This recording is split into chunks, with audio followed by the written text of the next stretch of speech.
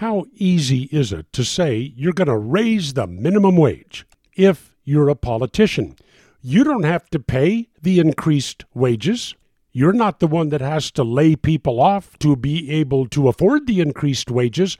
All you do is sit back as a politician and take credit for increasing the minimum wage. But what about Washington, D.C.?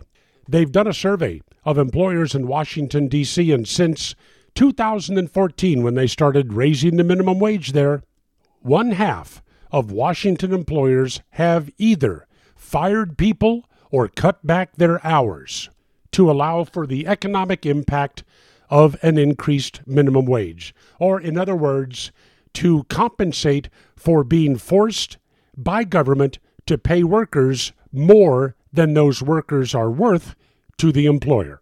Now in Washington, D.C., the city council, they have a bright new idea. Listen to this. Any employer that changes an employee's schedule would be fined. Oh, that means if you cut back on their hours, you get fined by the city of Washington.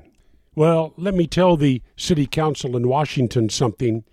You can't fine a kiosk. You cannot fine an employer for changing the schedule of an employee who no longer exists.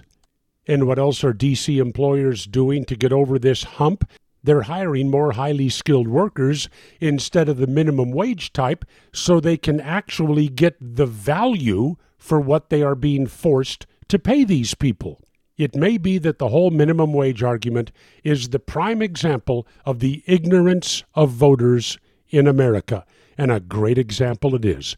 In the Solomon Brothers studios, bagging groceries, this is Neil Bortz.